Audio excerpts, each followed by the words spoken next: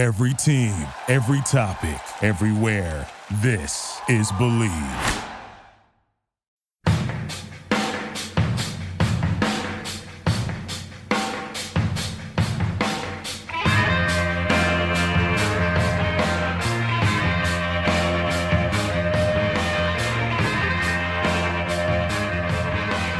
Hello and welcome to episode number 130 of The Draft Analyst, presented by the Believe Sports Podcast Network. Do you believe?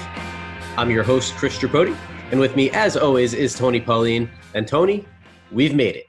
The NFL Draft kicks off tonight, and after months of hard work on our end, which can be found not only in prior episodes of this podcast, but also in the hundreds of scouting reports and player bios over at ProFootballNetwork.com, we finally get to see which teams all these prospects will call their own for the next several years at least.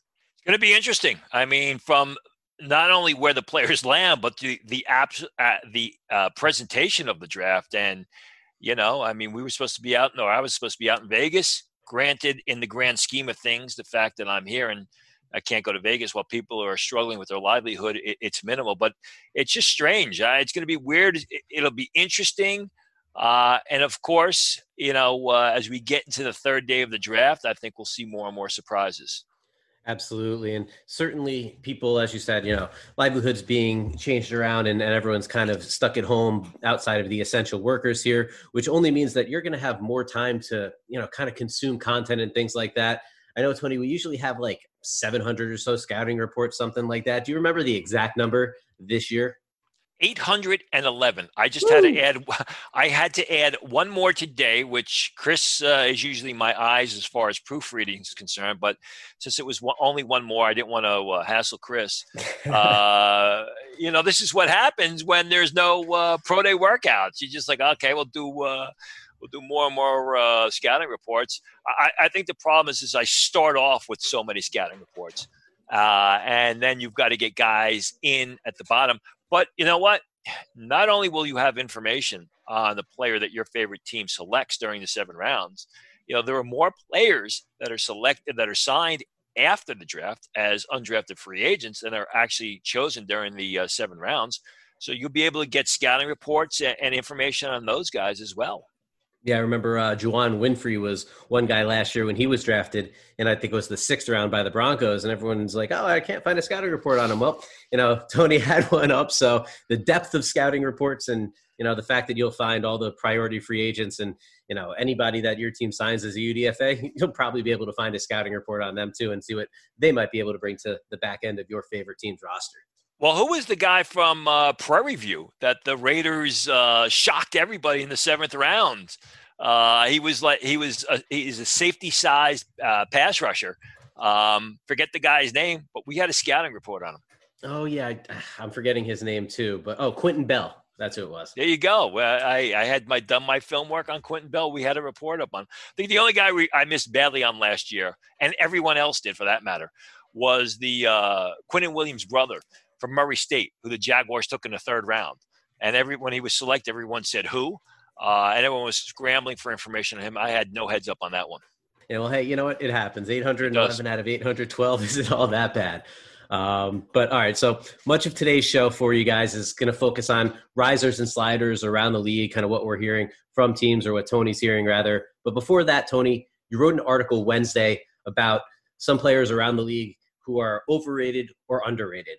You know, evaluators have some concerns with the inconsistency of Utah defensive tackle Leki Fotu. Conversely, they like Michael Pittman Jr. and Ezra Cleveland more than some might expect, while USC offensive tackle Austin Jackson, one of your favorite prospects, Tony, it's kind of all over the place on team boards. What can you tell us about these players and any others you're hearing some things on around the NFL? And this is somebody that I speak to once or twice a year, usually about this time, that's very involved in the league. And we kind of compare notes, and I like to hear what this person says. And you know, like you said, Leki Fotu was his most overrated player. And it wasn't that he's overrated. I think it was a point that Leki Fotu was the most disappointing, because Leki Fotu has the physical skills and the body to be a dominant lineman, but he only is a portion of the time. And it's a situation, I spoke with Leki Fotu's people today about it. And they also represent Nick Harris, the center from Washington. And I said, if Lecky Fotu had the same intensity and played the same way that Nick Harris did, he would be a top 20 pick. And the person I spoke with yesterday agreed. He said, if Lecky Fotu had reached his upper level of potential, he would have been a first-round selection. And while he showed flashes of brilliance, and you could see the athleticism on film, the movement skills for a guy that's as big as he does, he just doesn't seem to have the motor always going, and he gets too locked up in blocks. I'm told he's still going to go, very likely to go in the third round, and he's getting looks from both 4-3 and 3-4 teams. But Lecky Fotu is one of those guys who, his destiny's in his own hands because he's got a tremendous amount of upside, and he just has to apply it. As far as underrated, Michael Pittman, I've been hearing a lot of people like him. I was surprised when this person told me that they had him, and this person is someone involved with the team. They had him his team had him as a top 15 player on their board as one of the highest rated receivers and one of the highest rated players. They love Pittman's size, his pass catching skill, and he worked out much better than anybody expected him to at the combine. That was the thing. When they saw the speed, when they saw everything else, they're like, you know what? We just have to coach this guy to play to that speed, and learn to get separation. Underrated again, Ezra Cleveland. And Ezra Cleveland has been a favorite on this podcast since before we interviewed him prior to the draft. And the thing with Ezra Cleveland is, I've said there are 3 pure left tackles in this year's draft: Andrew Thomas, Ezra Cleveland, and Austin Jackson. And left tackle has always been a high priority in the draft. Granted, right tackle has taken on more prominence in recent years. But he told me about Ezra Cleveland. He is he's phenomenal in pass protection. He's got great athleticism, great mobility. What he doesn't have is sheer power, but that will likely come in time as Cleveland physically matures and enters a weight training program. He just thought that Cleveland was such a sensational pass protector. That's why he considered him underrated. And the enigma is Austin Jackson. One point in time, there are people saying he's a mid-first round choice. I think in my updated rankings, I have him as the 22nd rated draft prospect. There are some teams who think he's an early second round choice. And the thing with Austin Jackson is the tape isn't consistent. But when he's on his game, he, like Ezra Cleveland, is an outstanding pass protector. And he came at the combine at 322 pounds. Now, whether that's his actual playing weight, whether he can carry that weight and keep that athleticism, we don't know. But like Cleveland, he is a terrific left tackle prospect, which is why a lot of people like him. I think he's going to end up at the bottom half of round 1 tonight. And I think he's a guy that's going to be a very good starting tackle in the NFL. Yeah, and when we're talking about consistency with players and things like that, if Fotu has the talent to be a top 20 pick, even the biggest questions about his motor or things about inconsistency, it's not going to drop him to the 5th round or anything like that, even if sometimes that may have been what he played like, because NFL coaching staffs are always going to think that they can get the best out of these players. So Lecky Fotu, having some issues in college, but having that sort of upside, he's not going to fall past the second day. And the same thing with Austin Jackson. Obviously, the position is a little bit different. Austin Jackson's is in higher demand, which is probably why he's going to go higher in the draft, even if, his flashes are of a mid-first rounder, but he might have the consistency of a third rounder. He's going to split the difference in there somewhere, because NFL teams are always going to be bullish on their own ability to develop players, even if they haven't proven it in the past. Or in the case of Fotu, to light a fire under the guy and get him to play to his ability on an every down basis. It's going to be an interesting situation with Fotu because of the setup of the war rooms, because of the fact that, I'm sure there'll be some defensive line coach or defensive coordinator pining for a general manager to select Fotu, but they're not going to be in the same room. So while a lot of people saying Fotu can be, they expect him to be in the selected in the 3rd round, it'd be interesting to see if he actually is selected in the 3rd round.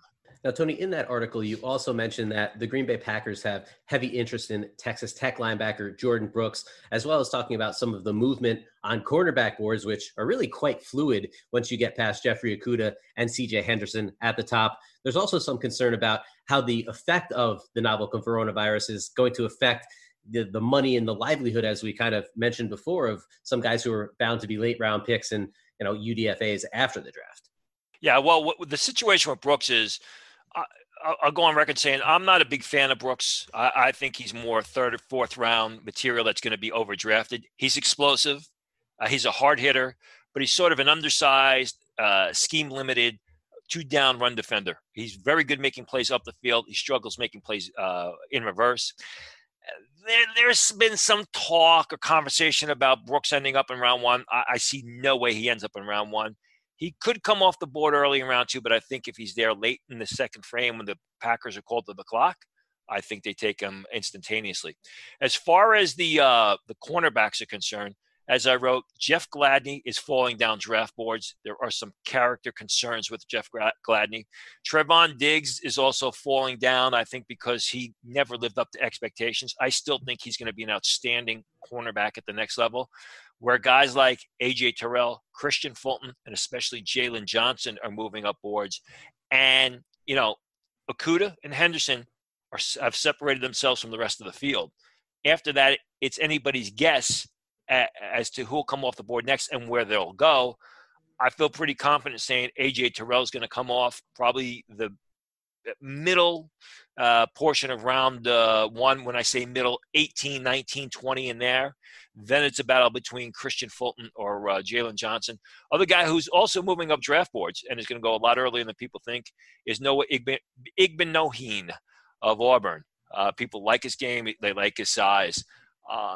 And as far as what you had said, I mean, there is concern. And I talked to primarily agents who are worried about this, because what happens is people don't know, agents usually pay for a player's training. They'll give them a per diem to take care of expenses, food and housing expenses. And then, once those guys, either they're drafted in the late rounds or they're signed as undrafted free agents, along with the signing of the contract comes a bonus, a signing bonus. And there's also per diems and payments for mini camps and things like that. That may not happen for a while. Those guys may not sign those contracts. They may agree to contracts, but they might actually sign the contracts. That's going on with free agency. A lot of these free agency deals, especially the one-year deals, these guys have not signed their contracts yet. They've agreed to the contracts, but they've not undergone the physical exams, have been passed by teams. And the situation for the late round guys, the guys who fall out of the top 100 and become undrafted free agents, is they're going to agree to sign with a team, but until they sign with the team and pass their physicals, they're not getting their signing bonus. And something needs to basically hold them over monetarily until they're able to sign those contracts and get that signing bonus. And I spoke with a bunch of agents who said, we may have to front money for these guys until it gets to the point in time where they sign the contracts and are basically officially with the team. Now, we'll be back shortly with some news on players that are rising and falling on boards around the league after a word from our sponsor. The NFL draft is finally here, and it feels like heaven for sports fans who are stuck at home with no live games to watch. While you're waiting this out with us at home, you can still have some fun betting at betonline.ag. Even without the NBA, the NHL, no Major League Baseball, BetOnline still has hundreds of places to wager, including their online casino with poker and blackjack. And sports aren't totally done. There's still esports, American Idol, Big Brother, the elections, the spelling bee, and also BetOnline's new $750,000 poker series. Yes, Chris, there's still fun to be had at betonline.ag. And if you use a promo code MyPod100, you'll receive your welcome bonus on the first deposit. Again, that's betonline.ag and use the promo code MyPod100. BetOnline, your online wagering experts. Now, as promised, we'll get you the inside scoop here on some last-minute risers and sliders around the NFL. And we'll start under center, as we always do. Tony, what are you hearing about the quarterbacks? Yeah, now, just for the record, these are what teams are saying. These are not Chris and myself's risers and sliders. This is the word from inside the league. For the first time, I'm seeing, when I speak with teams or look at boards and exchange information, I'm seeing Justin Herbert rated ahead of Tua Tagovailoa. It's the first time I've ever seen it, and this is post-draft meeting. So I guess that a lot of teams are obviously very concerned about Tua's medicals. Have not seen this at all. Two quarterbacks that are really rising up draft boards rather quickly, Nate Stanley of Iowa and Jake Luton of Oregon State, two guys who I believe did exceptionally well on the Wonderlic test, so it shouldn't come as a surprise. Luton's a guy who was lowly graded coming into the season, had a terrific year. A lot of teams like Luton's upside. Stanley, we've talked about Stanley a couple times on this podcast. Myself, I'm not a big fan of his because he may be a smart guy, he may be a big guy, but he just doesn't seem to make the passes when he needs to. But again, teams are looking at Stanley as a potential fourth-round pick. A name that has come out of nowhere recently, someone who could get drafted, Reed Sinnett of San Diego. Not San Diego State, it's University of San Diego, who has produced some tight ends and a few other players. The other quarterback that played with the Jets for a while, James Johnson, was that the quarterback that came out of San Diego a couple of years ago? Josh Johnson, I think. Josh Johnson, thank you. Sinnett is a guy who he's got classic pocket passer size at 6'4", 230 pounds. He's got a decent arm. He's more of your throwback type of quarterback. He could get drafted in the late rounds, and he's more of a practice squad type player. But again, no one is talking about Reed Sinnett except NFL teams, as well as the people in the scouting community. Now we'll move to the running back position, kind of the quarterback's compadre there in the backfield. Tony, who's moving up and who's moving down among the backs? Clyde Edwards-Helaire is moving up. For the first time, I'm starting to see Clyde Edwards-Helaire rated ahead of J.K. Dobbins. I don't have that on my board, but a lot of teams have Clyde Edwards-Helaire as a early second-round pick, and they feel they have him higher rated than J.K. Dobbins of Ohio State. Antonio Gibson has moved. He's back and forth. We talked about him on the receiver boards in the past. He's also on a lot of teams' running back boards, and they feel he could go early third round. That's because of his build. He's 6 foot a half inch tall, 222 pounds, and then he ran the 4.39. So they think just his physical stature leads to a change to the running back position. A lot of teams like Zach Moss, despite all the injury issues. I have him as a 5th, 6th round pick. Teams look at his size, his body of work, and they're willing to put aside the injury issues, which have really cost Zach Moss a lot of time the past season and a half, and they have him graded as a mid-third round choice. Now, obviously, you mentioned Clyde Edwards-Helaire and J.K. Dobbins, kind of comparing the two. They're pretty close on at least my board. But when we look at the receiver position, obviously Edwards-Helaire's teammate Justin Jefferson is highly graded by teams. Even if you're not hearing anything about any late news on Jefferson, what are you hearing about the rest of the wideouts? Obviously, I just mentioned Michael Pittman. Michael Pittman is graded anywhere from a late first round choice to an early second round pick. So I think Pittman could go earlier than guys like T. Higgins, Laviska Shenault, and some others. Tyler Johnson and Colin Johnson continue to slide.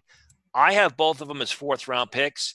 There are some teams that grade both Tyler Johnson of Minnesota and Colin Johnson of Texas as late 6th round choices. So it's going to be interesting to see where they come off the board on Saturday.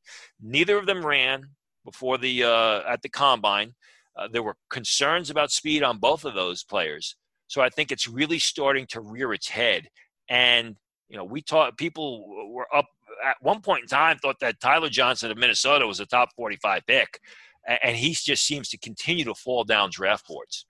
It's interesting to hear that Colin Johnson is kind of graded as a late 6th round pick, because even if you're watching him play, you're not looking at this guy and thinking, wow, he is an exceptional athlete or even a good or an above average athlete. Obviously the, spectacular catches he makes and the ball skills he shows are really good, but are teams really that worried about his athleticism to think that, he's only going to play a very specialized role at the NFL level?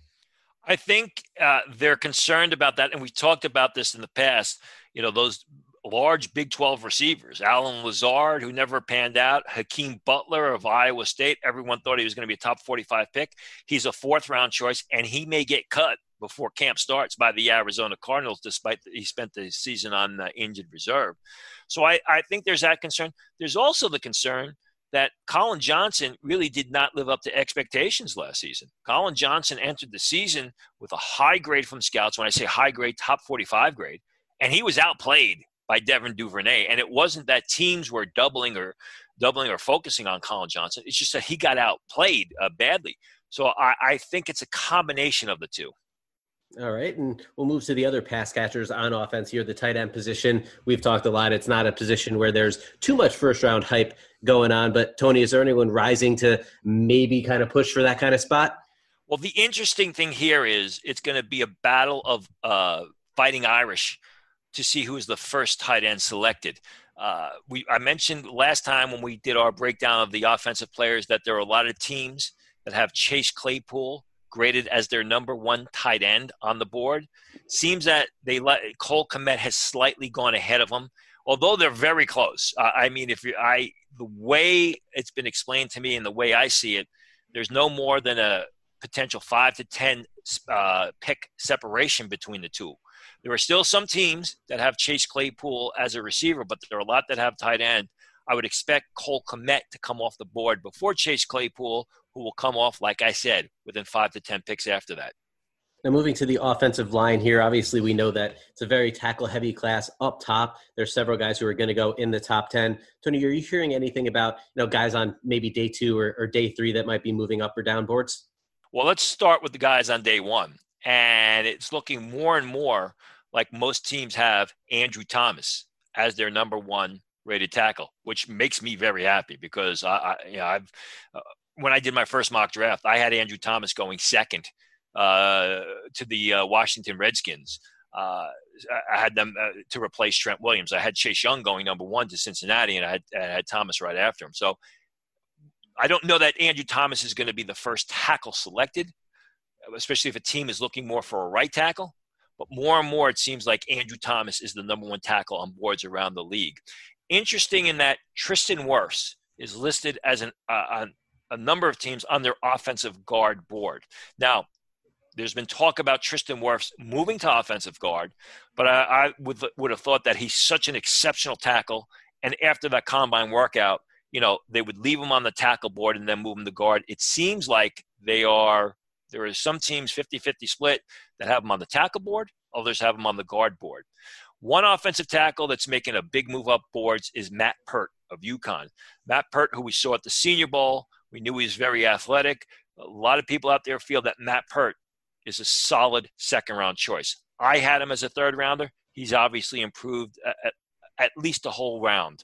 A lot of teams continue to keep Justin Herron of Wake Forest on their tackle board. He's a little bit undersized. I like him as a mobile sort of zone blocking guard, but there are a number of teams out there who like his footwork, like his ability in pass protection, are not turned off by sort of the lack of size and have Justin Herron as a left tackle. Granted, they have him much later in the draft as a late 6th-round choice.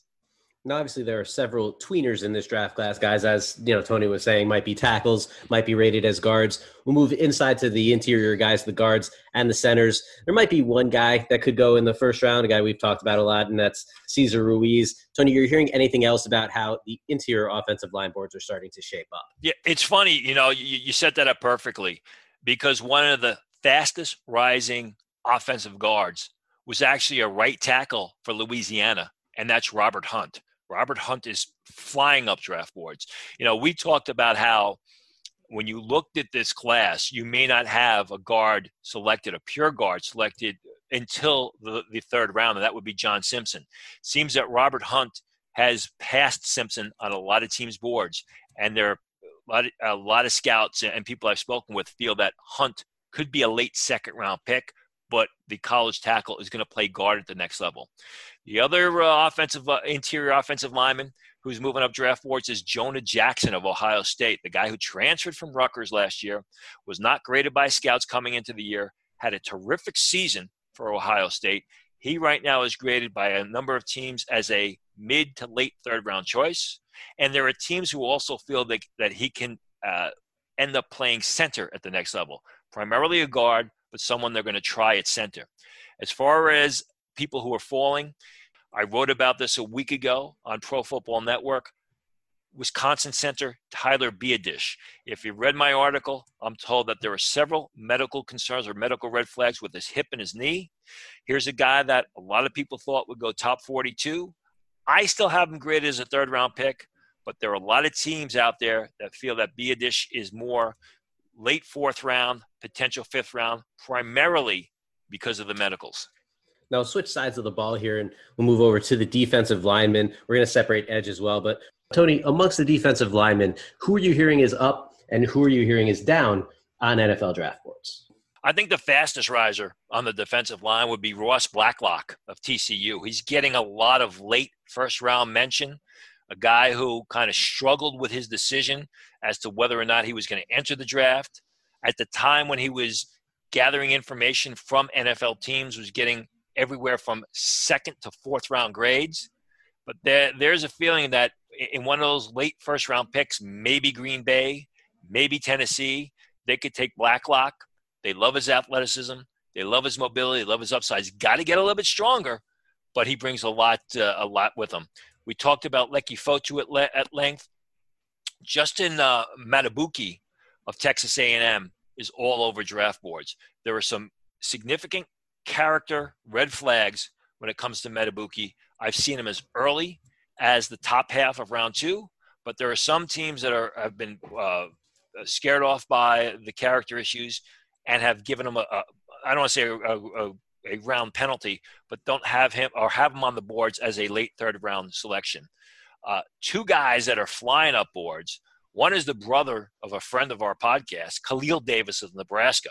Khalil Davis is on the cusp right now, a number of teams, of being a late day 2 pick, early day 3 pick.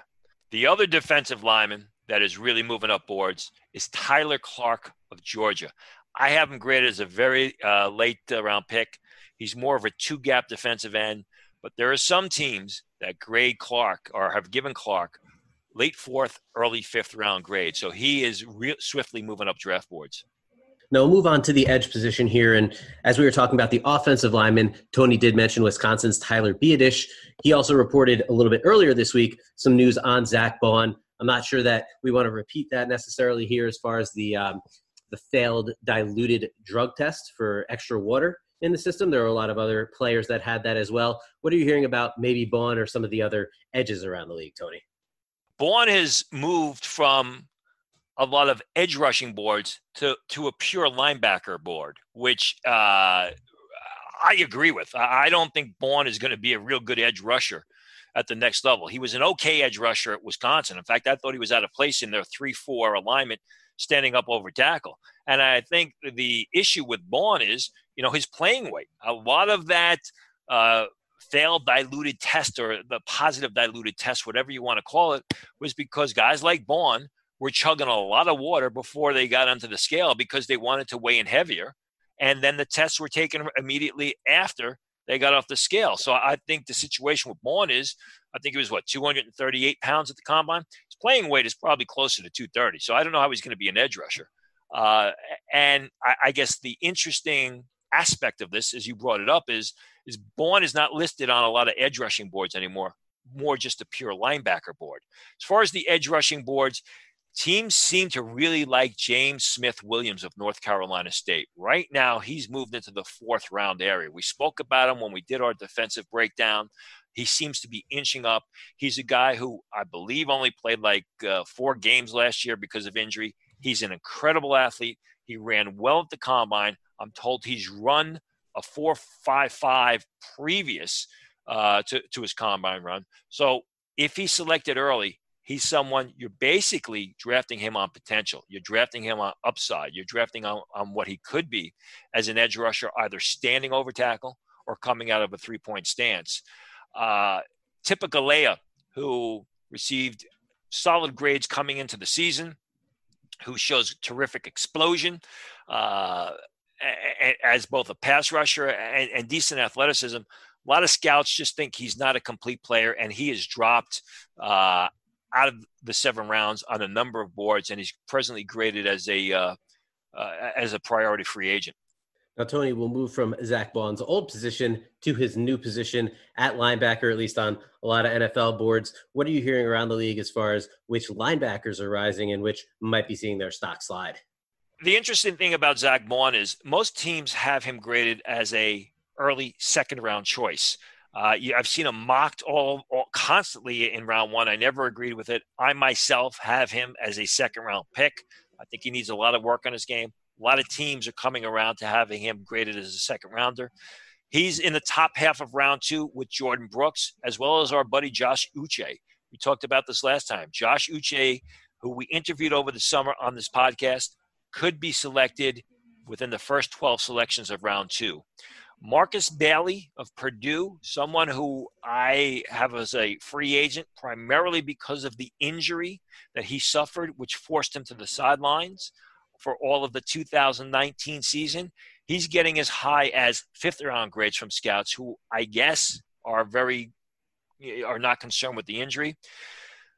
The sad news is, and I'll never understand it, Sean Bradley, another guy who we had on this podcast over the summer, a guy who is an exceptional athlete, a guy who just consistently makes plays, is not graded as draftable on a number of boards. He's listed as a priority free agent.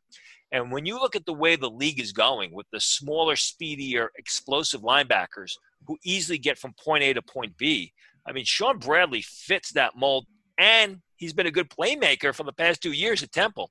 So, if Sean Bradley falls out of the draft, like some are predicting, or some teams have him graded, it's going to be a hell of a priority free agent signing. It's kind of interesting when you have a player like Bradley fall out of the draft, and then you have a player like Marcus Bailey, who in this time where teams can't really do physicals at the same level that they might be expected to, especially for late round type of prospects, the fact that he's moving upwards is just very interesting based on what we know about the pre-draft process as it currently stands. Or even a guy like Justin Strenad, who missed a lot of last year with a strained pec, didn't run as fast as many expected at the combine. I mean, he has a fourth-round grade. I like Justin Strenad, but I just don't see Justin Strenad being 3 rounds better than Sean Bradley. Now I'll take this to the back level of the defense here and look at the secondary.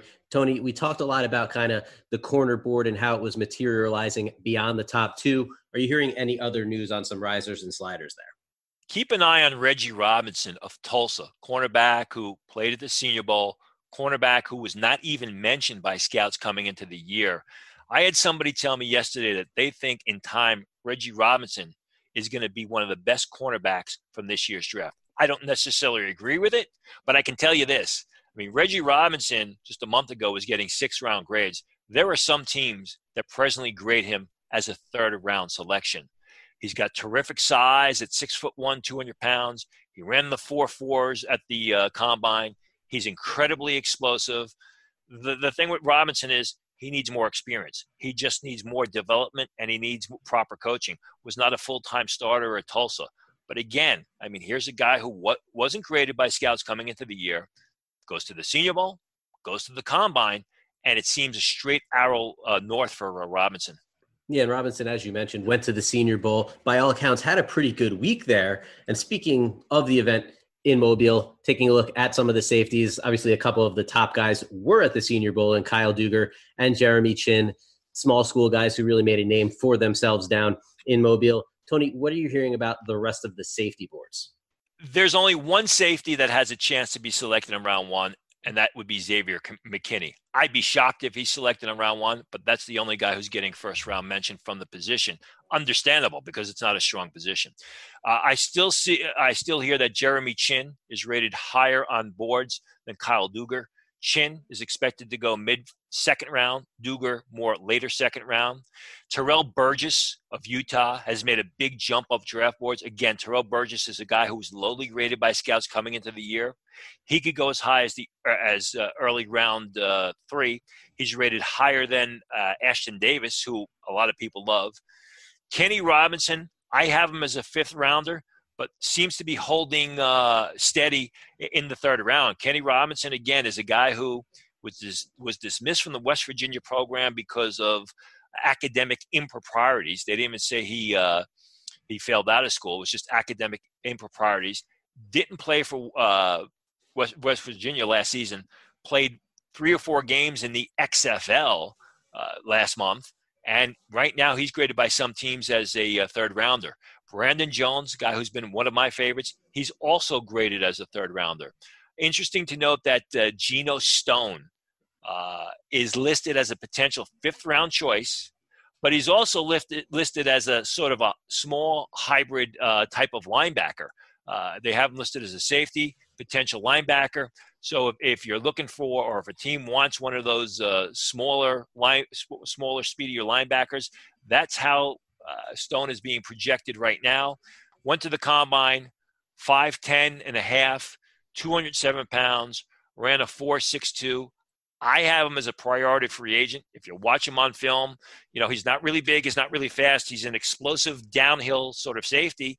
But I guess, like Quinnen Williams' brother being selected in the third round last year, that's the way he's viewed, as a guy who can be a smaller linebacker. You mentioned a lot of day two safeties there, and you mentioned that only one has a shot at day one, and his name wasn't Grant Delpit. I mean, what a fall from the player that came on and was an All-American as a freshman to now not even being considered as a potential first-round pick. Especially when you watch the film, because, Grant Delpit's story this year has kind of run parallel to what we saw with Greedy Williams a year ago. Many people thought, during the 2018 season, Greedy Williams was going to be a mid-first round pick. And then there was concerns about his speed, concerns about his tackling. Ends up as a second-round pick as a starter for the Cleveland Browns. Same exact thing with Grant Delpit. Granted, Grant Delpit's 2018 film is better than his 2019 film. But again, there's concerns about his tackling, not a secure tackler. People question his speed. Never ran at the combine, which I think was a mistake. Did run, I believe it was a 4.45 laser-timed video film, which was sent out to scouts. Grant Delpit is graded right now by most teams as a second safety off the board, but it's not going to be probably until top half of round 2, right before that 45th selection. And that's it for the 130th episode of The Draft Analyst, presented by the Believe Sports Podcast Network. Do you believe? If you're enjoying the show, please subscribe on any of the major podcast platforms and leave us a rating and a review. And feel free to ask us questions on Twitter that we'd be happy to answer on the show. The 2020 NFL Draft is finally upon us, and we'll be back to recap all the action for you over the next few days. On behalf of Tony Pauline, I'm Chris Tripodi. Everyone stay safe, and we'll talk to you very soon. Thank you for listening to Believe. You can show support to your host by subscribing to the show and giving us a 5-star rating on your preferred platform. Check us out at Believe.com and search for BLEAV on YouTube.